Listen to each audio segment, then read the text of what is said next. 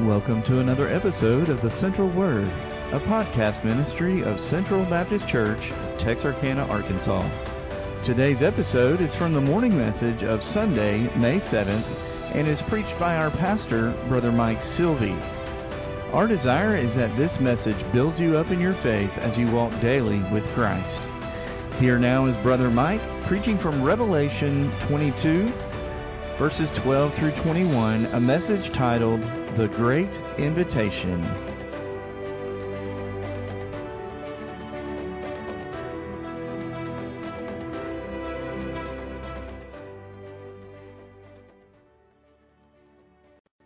For today, I want to give you a little bit of background information as I get it started this morning about the sermon. I've been preaching here at Central for about 8 months now. It was back in September when you first invited me to come and fill the pulpit. Been your pastor for about 3 months, but been preaching since 8 months ago. And all the sermons that I have preached, I have taken from a series that I call the Great Text of the Bible. I haven't called it a series, but that's what I've been in. Great, powerful text of the Bible, from Genesis to Revelation, where there are some just great messages of God that He's blessed over the generations. That's what I've been sharing with you all this time I've been preaching. And these messages have been fun to preach, and they've been fun to hear how you have been blessed by them. And the last message in this series is what we have today, the Great Invitation. The Bible ends with a great invitation. So our text is the last page of the Bible, the last verses on the page, and God ends everything with a great invitation. These are the last words of the Bible, and the last words are always important. I read that the last words, among the last words of George Washington, were the words, "It is well." My grandfather, on my mother's side, gave us last words before he departed this earth that were important.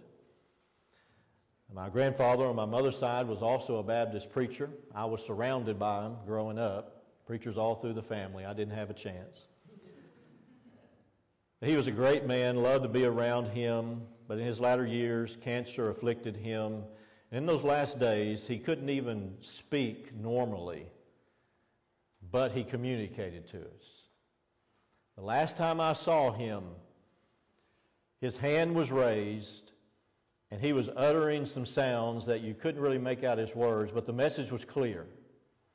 The message was, "I'm going to heaven, and I'll see you there." The last image of my grandfather was his hand was raised in victory, and he was talking about heaven and talking about the victorious life and pointing us to it. He wanted to see us there. Here in our text, Jesus, in the same way, has his hand raised in victory as he gives us his last words. And as he shares those with us, he is sharing the victory, the life that he has to give to all those who will receive it. Listen to his words, verse 12. "And behold, I am coming quickly, and my reward is with me, to give to every one according to his work. I am the Alpha and the Omega, the beginning and the end, the first and the last. Blessed are those who do his commandments, that they may have the right to the tree of life and may enter through the gates into the city. But outside are dogs and sorcerers and sexually immoral and murderers and idolaters and whoever loves and practices a lie. I, Jesus, have sent my angel to testify to you these things in the churches. I am the root and the offspring of David, the bright and morning star. And the Spirit and the bride say, 'Come.' And let him who hears say, 'Come.' And let him who thirsts come. Whoever desires, let him take the water of life freely." Christ's sign of victory. Here are the three I ams that he pronounces in these last words of the Bible. Did you catch them? They're in verse 12, I am coming quickly. Verse 13, I am the Alpha and the Omega, the beginning and the end, the first and the last. And then in verse 16, I am the root and the offspring of David, the bright and morning star. In victory, he's proclaiming that he is the one who's coming to take over. He's the coming one. And when he says, I'm coming quickly, he is telling us that he is going to come decisively.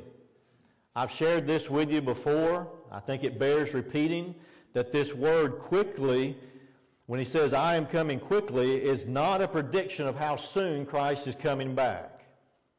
It was over 2,000 years ago when he made this declaration. And some have misunderstood. They hear these words and they think he says, I am coming soon. And we hear that language spoken a lot when we hear about the coming of Christ. But Christ did not say that. He said, I am coming quickly. And this word in the original is the word tachus, and it's the word we get tachometer from, and it tells us how quick the engines are moving. The tachometer does not tell us how soon we'll arrive at our destination, but it tells us how quickly the engines or how fast the engines are moving when we do arrive. And Jesus is saying, when I arrive, all the end-time engines are going to be moving at top speed. I'm going to come quickly and decisively when I come. And I'm going to take over. So he is proclaiming his victory. He is the conquering one. And then with the second I am, he's proclaiming that he is the completing one. He says, I am the Alpha and the Omega, the beginning and the end, the first and the last. I am the one who completes people and lives and souls. You come to me, and you'll have from the first to the last everything that you need. You'll have complete fullness that lasts forever. He was proclaiming his victory. And then in the third I am, he was saying, I am the celebrating one. I am the one who is the root and the offspring of David. I'm the one who originated David. I am the one who came as an offspring of David. I'm both the Lord of David and the Son of David. I'm the Messiah, is what he was saying. I'm the star of the Old Testament. I am the star not only of the Old Testament, but of the New Testament by saying I'm the bright and the morning star. I'm the star of the New Testament. I'm the star of the church. I'm the star of heaven. I am the one that everyone celebrates and will celebrate from now forever. He was raising his hand in victory and saying that I am the one who's coming and conquering. I am the one who is completing all things. I am the one who will be celebrated forever. This is the life that I have. And if you need life, he says, you can come. And we have this great invitation that follows this message of victory. The great invitations in verse 17. Look at it again. It comes from all different directions. The Spirit and the bride and him who hears all say come. The Spirit obviously is the Holy Spirit. The Holy Spirit is the one who draws men and women, boys and girls, to saving faith in Christ. Without the Spirit drawing us, we cannot come to Christ. Without the Spirit speaking to us and convicting us of our sin and saying, come, we'll not come. And so it is the Spirit's job to issue the invitation. He's the first one that gives us the invitation. And then the bride says, come. Who is the bride? The bride is the churches that are mentioned in verse 16. Congregations of baptized believers who have gathered together to follow the Lord are the ones who are told to issue the invitation as well and to call people as the word is preached and taught to the Lord. And then the invitation comes from a third direction, that is, let him who hears say come. And I think that's the preachers and the evangelists. It's the ones who hear from God a message, just like John did. Verse 8 in this same chapter identifies John as the one who saw and heard these things. So God called preachers and evangelists are called upon here to say, come to the Lord, come to His victorious life. And then Scripture gives an invitation. Let him who thirsts come. Whoever desires, let him take the water of life freely. So from every direction, wherever God's Word is preached and taught, the Spirit is given, there's an invitation given to come. That's why at the end of every one of our services, we offer an invitation. And as long as I'm pastor here, we'll always offer an invitation to come. Because this is what God's Word shows us. This is what God's Word commands us and instructs us to do. To preach the message and then offer the invitation. The great invitation. And we'll do that in just a few moments. But first I want you to see that actually this invitation has 5 parts to it. This is a 5-part invitation. And it answers the question, what are we invited to? It says come. The invitation is very clear. Come, but what are we coming to? And the text makes it clear that there is a 5-part invitation that we're invited to. Number 1 is that we are invited to come to Christ. These are the words, let him take the water of life freely. Jesus is the water of life. You cannot live without water, and you cannot live without Jesus. If you were to stop drinking water today and not receive any liquid or any nutrients throughout the week, we'd be doing your funeral by the end of the week. Because that's the way God's made us. You cannot live without water. And the reason why God did that is to paint this great picture that we cannot live without the water of life. We can't live without Jesus. God's going to fix our bodies one day. When we receive our glorified bodies, I think we're going to not need water anymore because the Bible says we'll be immortal. And so we won't have to drink the 8 ounces or the 16 ounces or whatever it is, the gallon or whatever it is we're supposed to drink every day. But here's the water we'll still need. We'll still need the water of life. We'll need that forever because Jesus is everlasting life. He told the woman at the well, whoever drinks of the water that I shall give him will never thirst again. But the water that I shall give him will become in him a fountain of water springing up into everlasting life. Jesus is this water that people are invited to come and to receive. Now, the Bible says when we come to this world that we are born dead in sins and trespasses. That means there's no spiritual water on the inside. We're dead. We don't have the water of life. Our soul, our spirit is dead, and we need the water of life, Jesus, to bring us eternal life. And so when we receive him, that's what happens. We're becoming alive on the inside. We receive spiritual life. And we do receive it. The text says to take the water of life, but this word also means to receive. And so the idea is not that you see Jesus and you hear the message and you just take over and you take what you need. You just go and now it's in your hands. No, it's that you're placing yourself in his hands. It's not so much that you receive Christ, but it's that Christ receives you. You surrender all to him because you're dead. He's alive. And if you come to him and surrender your life to him, then he will give you the water of life. The Bible says, as many as received him, to them gave he the right to become the sons of God, the children of God, even to them that believe on his name. This is the invitation, to come to Christ for everlasting life. But then verse 14 shows us the second part to the invitation, that is to come and receive blessing. Blessed are those who do His commandments. 7 times all through the book of Revelation we find this word blessed. And it's used in connection with people, those who will respond to the Lord, or those who will obey the Lord and do His commandments. 7 times. And the word 7 in the book of Revelation is important. It signifies fullness and completion and perfection. And so there is a full and complete and perfect blessing that God will give to those who will respond to Him appropriately in obedience.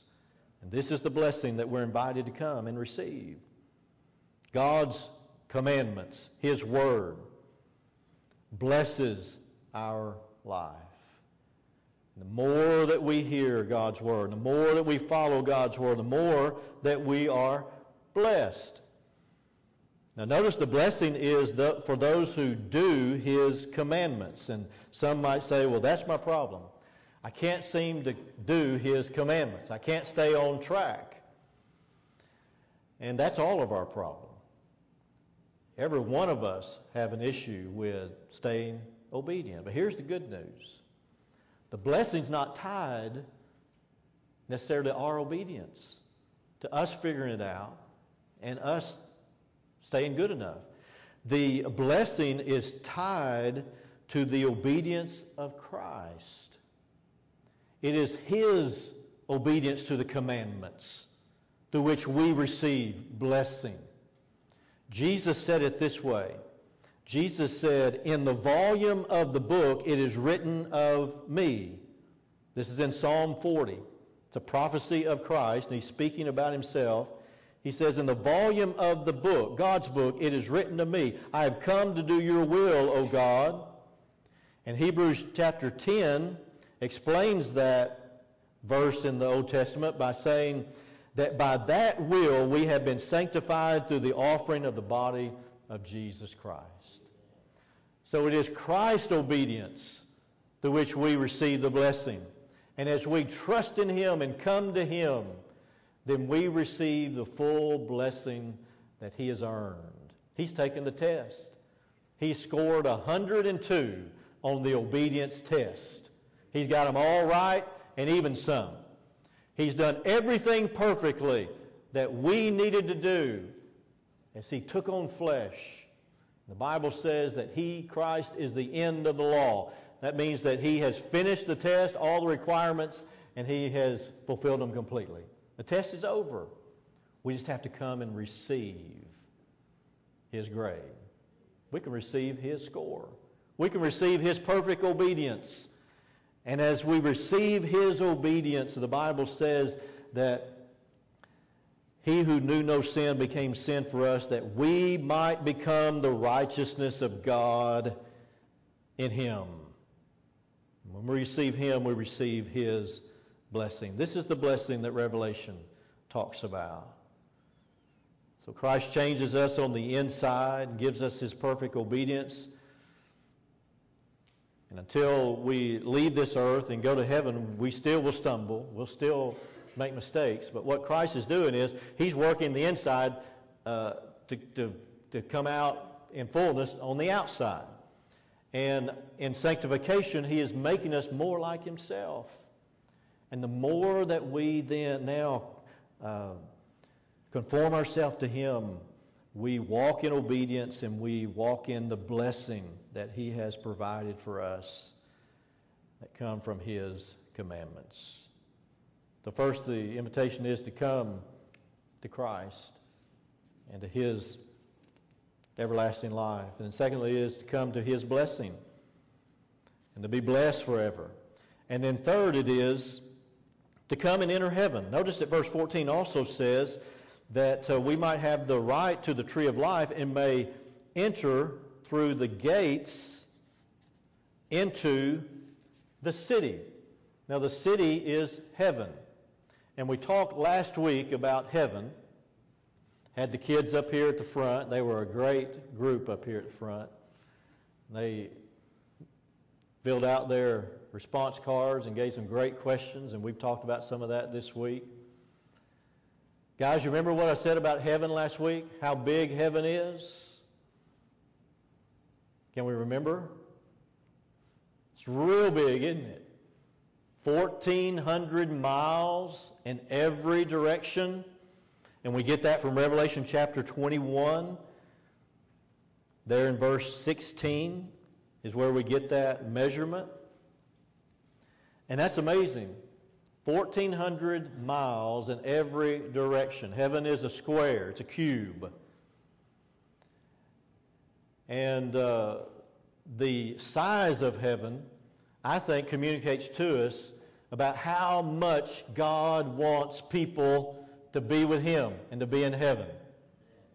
And you calculate the size of heaven, and it just blows your mind to think about how big God's house is. This is God's house. It's 1,400 square miles, or 1,400 miles in one direction, 1,400 miles in the other direction. You compute it, you multiply those together, and that actually is about 2 million square miles. That's how big God's house is. And not only is it that huge, but it's also that high. The Bible says it's also 1,400 miles high. It's a cube. And so we can think of it as having all these different levels. The highest building on earth today is a half-mile high. It's on the other side of the world. It's not in the United States. It's a half a mile high.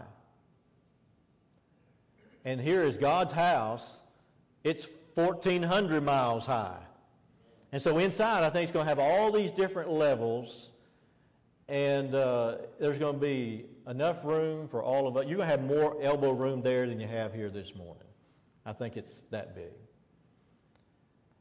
And the Bible talks about gates here in verse 14, and you go back to Revelation chapter 21, and you read that it doesn't just have one gate, it's got 12 gates. Look at verse 12. She had a great and high wall with 12 gates, and 12 angels at the gates, and names written on them, which are the names of the 12 tribes of the children of Israel. 3 gates on the east, 3 gates on the north, 3 gates on the south, and 3 gates on the west. Then verse 21 says the 12 gates were 12 pearls. Each individual gate was 1 pearl, and the street of the city was pure gold like transparent glass. So here's the invitation. The invitation is to come to this amazing place called heaven, where God wants as many people as possible. 2 Peter chapter 3 verse 9 says that God is not willing that any should perish, but that all should come to repentance. That tells me that God wants people in heaven. And God issues the invitation to all. He wants everyone who will respond to Him to be in heaven. And God's given us a picture of heaven in the Bible. I want to share this with you this morning before we move on. I think God's given us a picture of heaven in creation as well. Now I want to share something with you that I didn't read anywhere. This is what I've come up with, my own calculations, but I think this is something God's done in creation to give us a glimpse of heaven. You know, when you compute the mass of it like I did earlier, I try to think, okay, what does that compare with? Does that compare with the United States land mass? Does that compare with some other land mass on the earth? And none of them really line up just right. And then I began to think, well, what else out there is similar to that size? You know, a huge cube. It's got this mass where you got all these different levels, and you got about 2 million square miles to it. And there is something out there in creation that's similar. It's not identical, but it's very similar. And that is the moon. The moon, even though it's not a cube, it's a sphere. It is very similar in mass and size to what we read here in Scripture of the size of heaven. And I think God's done that intentionally. Because we look up in the daytime sky, and what do we see? We see the sun shining bright. It's so bright we can't even look at it with our natural eyes for very long. And it's the sun that reminds us and points us to the Son, S-O-N, of righteousness. And we look at the sun and we're drawn to Him who made that sun. But then we look up in the night sky, and what do we see? We see another light. We see the moon. And God has made that moon to be almost about the size that heaven's going to be if you put corners on the moon. And we look up there at that light, and where does the light that the moon has come from? It comes from the sun. And Revelation says that the heavenly city that we're going to live in one day has no need of the sun, S-U-N, because the Lamb will be the light of it. And so today, the moon that we see, it receives its light from the sun, the S-U-N, that represents the sun, the S-O-N. And one day the Bible says that heavenly creation of God, that city, that house is going to come down one day to the earth. And that city, that house is going to glow with the glory of God because the sun, S-O-N, is going to come into the house. And He's going to make it glow with the glory of God. And in every direction, the 12 gates. Why are there 12 gates? I think it's because God wants people in heaven. And He wants people from every direction. He wants people from all over the earth, from every tongue, every tribe, every nation, every people group. The east, the west, the north, and the south. He wants people coming in who have placed their faith in Christ. We're going to come into that great house, that great city. It's going to be bigger than anything we've ever seen. And that's going to be our eternal home. This is the home Christ is inviting us to. And what a eternity we're going to have to dwell with God Himself in His house, in the city, because we have accepted His invitation. Well, this invitation is not only to enter heaven, but it's also to escape hell. That's the fourth part of this invitation. Verse 15 says, but outside are dogs and sorcerers and sexually immoral and murderers and idolaters and whoever loves and practices a lie. Now notice, the same Bible that tells us there's a heaven declares that there's a hell. You can't believe in one and refuse the other. Now, none of us want to see anybody go to hell. And God does not want to see anybody go to hell. Matthew chapter 25 says that hell was created for the devil and his fallen angels. That's what God made hell for. But there are some who will receive the invitation to come and enter into heaven, to come to Christ and to receive His life, and they're going to refuse. And the only place they can go if they refuse to enter in is to stay outside. And this is what verse 15 talks about. There will be some who are outside because they heard the call and they received the invitation to look away from themselves, to repent of their sin, and to trust in Christ alone, but they refuse to do it. And as a result, they will send themselves to hell. They'll be outside. Now, who are outside? There are what's called dogs. And again, this is a symbol. It's not literal dogs. Do dogs go to heaven? I don't know the answer to that question. We'll have to wait and see. But I do, and I tell this to kids who ask me this question. In the book of Revelation, you do find animals mentioned in eternity or in heaven. So that's as best I can do. We need to wait and see. But God is going to make heaven and make the future the very best it can be, and we're all going to be fine with it. But these dogs that verse 15 talks about really is a symbol for evil workers. Philippians chapter 3 verse 2 uses the same word dog, and it's talking about evil workers who prey on other people. They go into churches. They pretend to be religious, but they're really only there to get people's money, and they're there just to prey on people's lives. These are the people who don't know Christ. They don't know the Good Shepherd if they treat the sheep that way. And they're going to be those who are found outside. There are also sorcerers. The sorcerers are those influencers who use a power apart from God's power to control others. And today, witchcraft and sorcery is on the rise. Kids, you need to have nothing whatsoever to do with any kind of witchcraft or sorcery or anything like that. That does not come from God. I know it can be fun. It can be kind of interesting and captivating.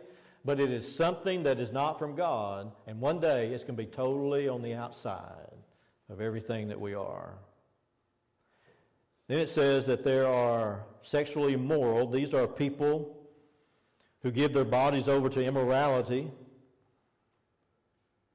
And then there are murderers, those who desire to take life rather than give life. There are those who love to practice a lie. Those are the ones who refuse truth and choose only that which is false. These are the people that will be on the outside, that will be in hell. Now somebody might say, well, I know some folks that have never accepted Christ, and they're not like these folks. Or you may say, I have accepted Christ, but I'm not like this. While it may be true that you are not practicing all these things, or the other people are not practicing all these things right now, there will come a time in which they will.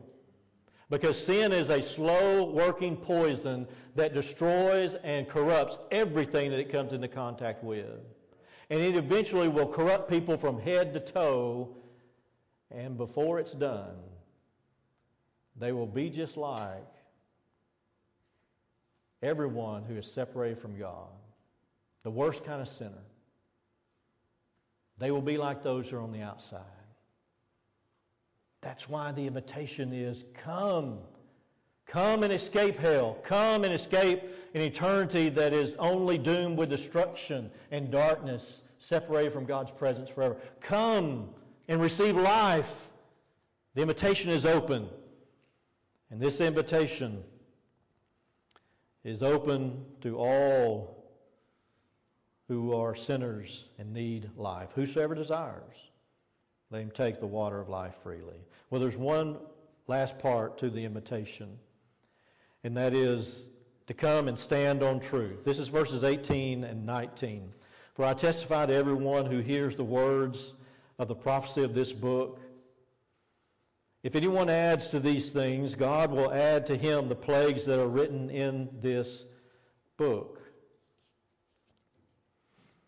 If anyone takes away from the words of the book of this prophecy, God shall take away his part from the book of life, from the holy city, and from the things which are written in this book. So this part of the invitation is come and stand on truth.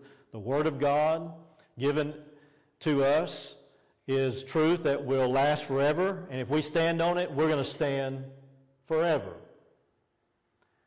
But there's a warning here that we're not to change or add or take away from God's Word. Now, this does not mean that someone who innocently quotes God's Word wrong and leaves something out is guilty of this warning that has serious consequences, that they'll be visited with plagues that are written in the book.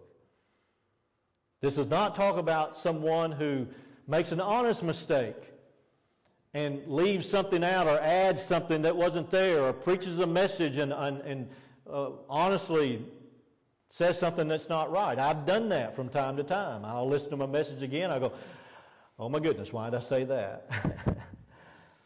We're human. We will make mistakes. It's not a mistake of the mind that this is talking about. It's a mistake of the heart.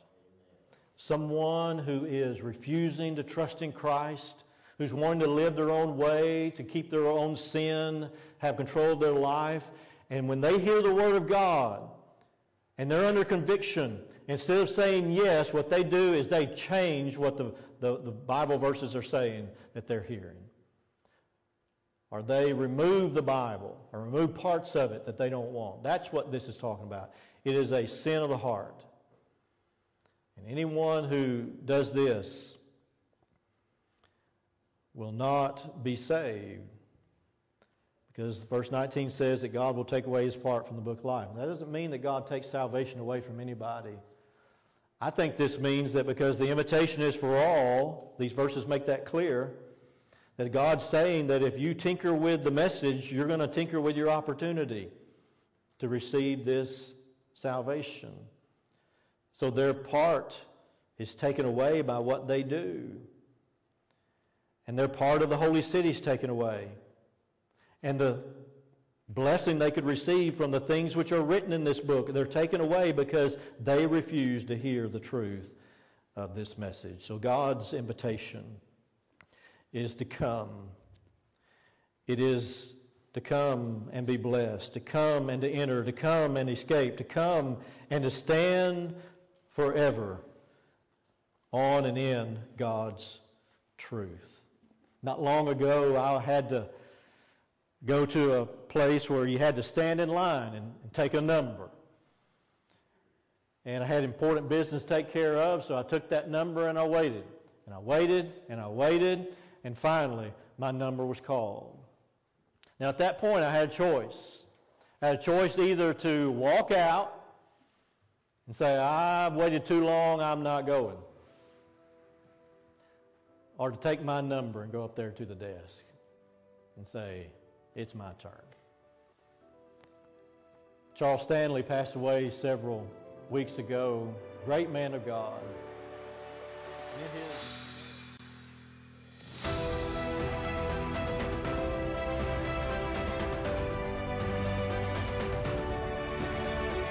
Thank you for listening to this episode of The Central Word. Our prayer is that this message will encourage you in your walk with Christ as we dive into God's Word each and every week. Thanks again for joining us, and may God bless you in the week to come.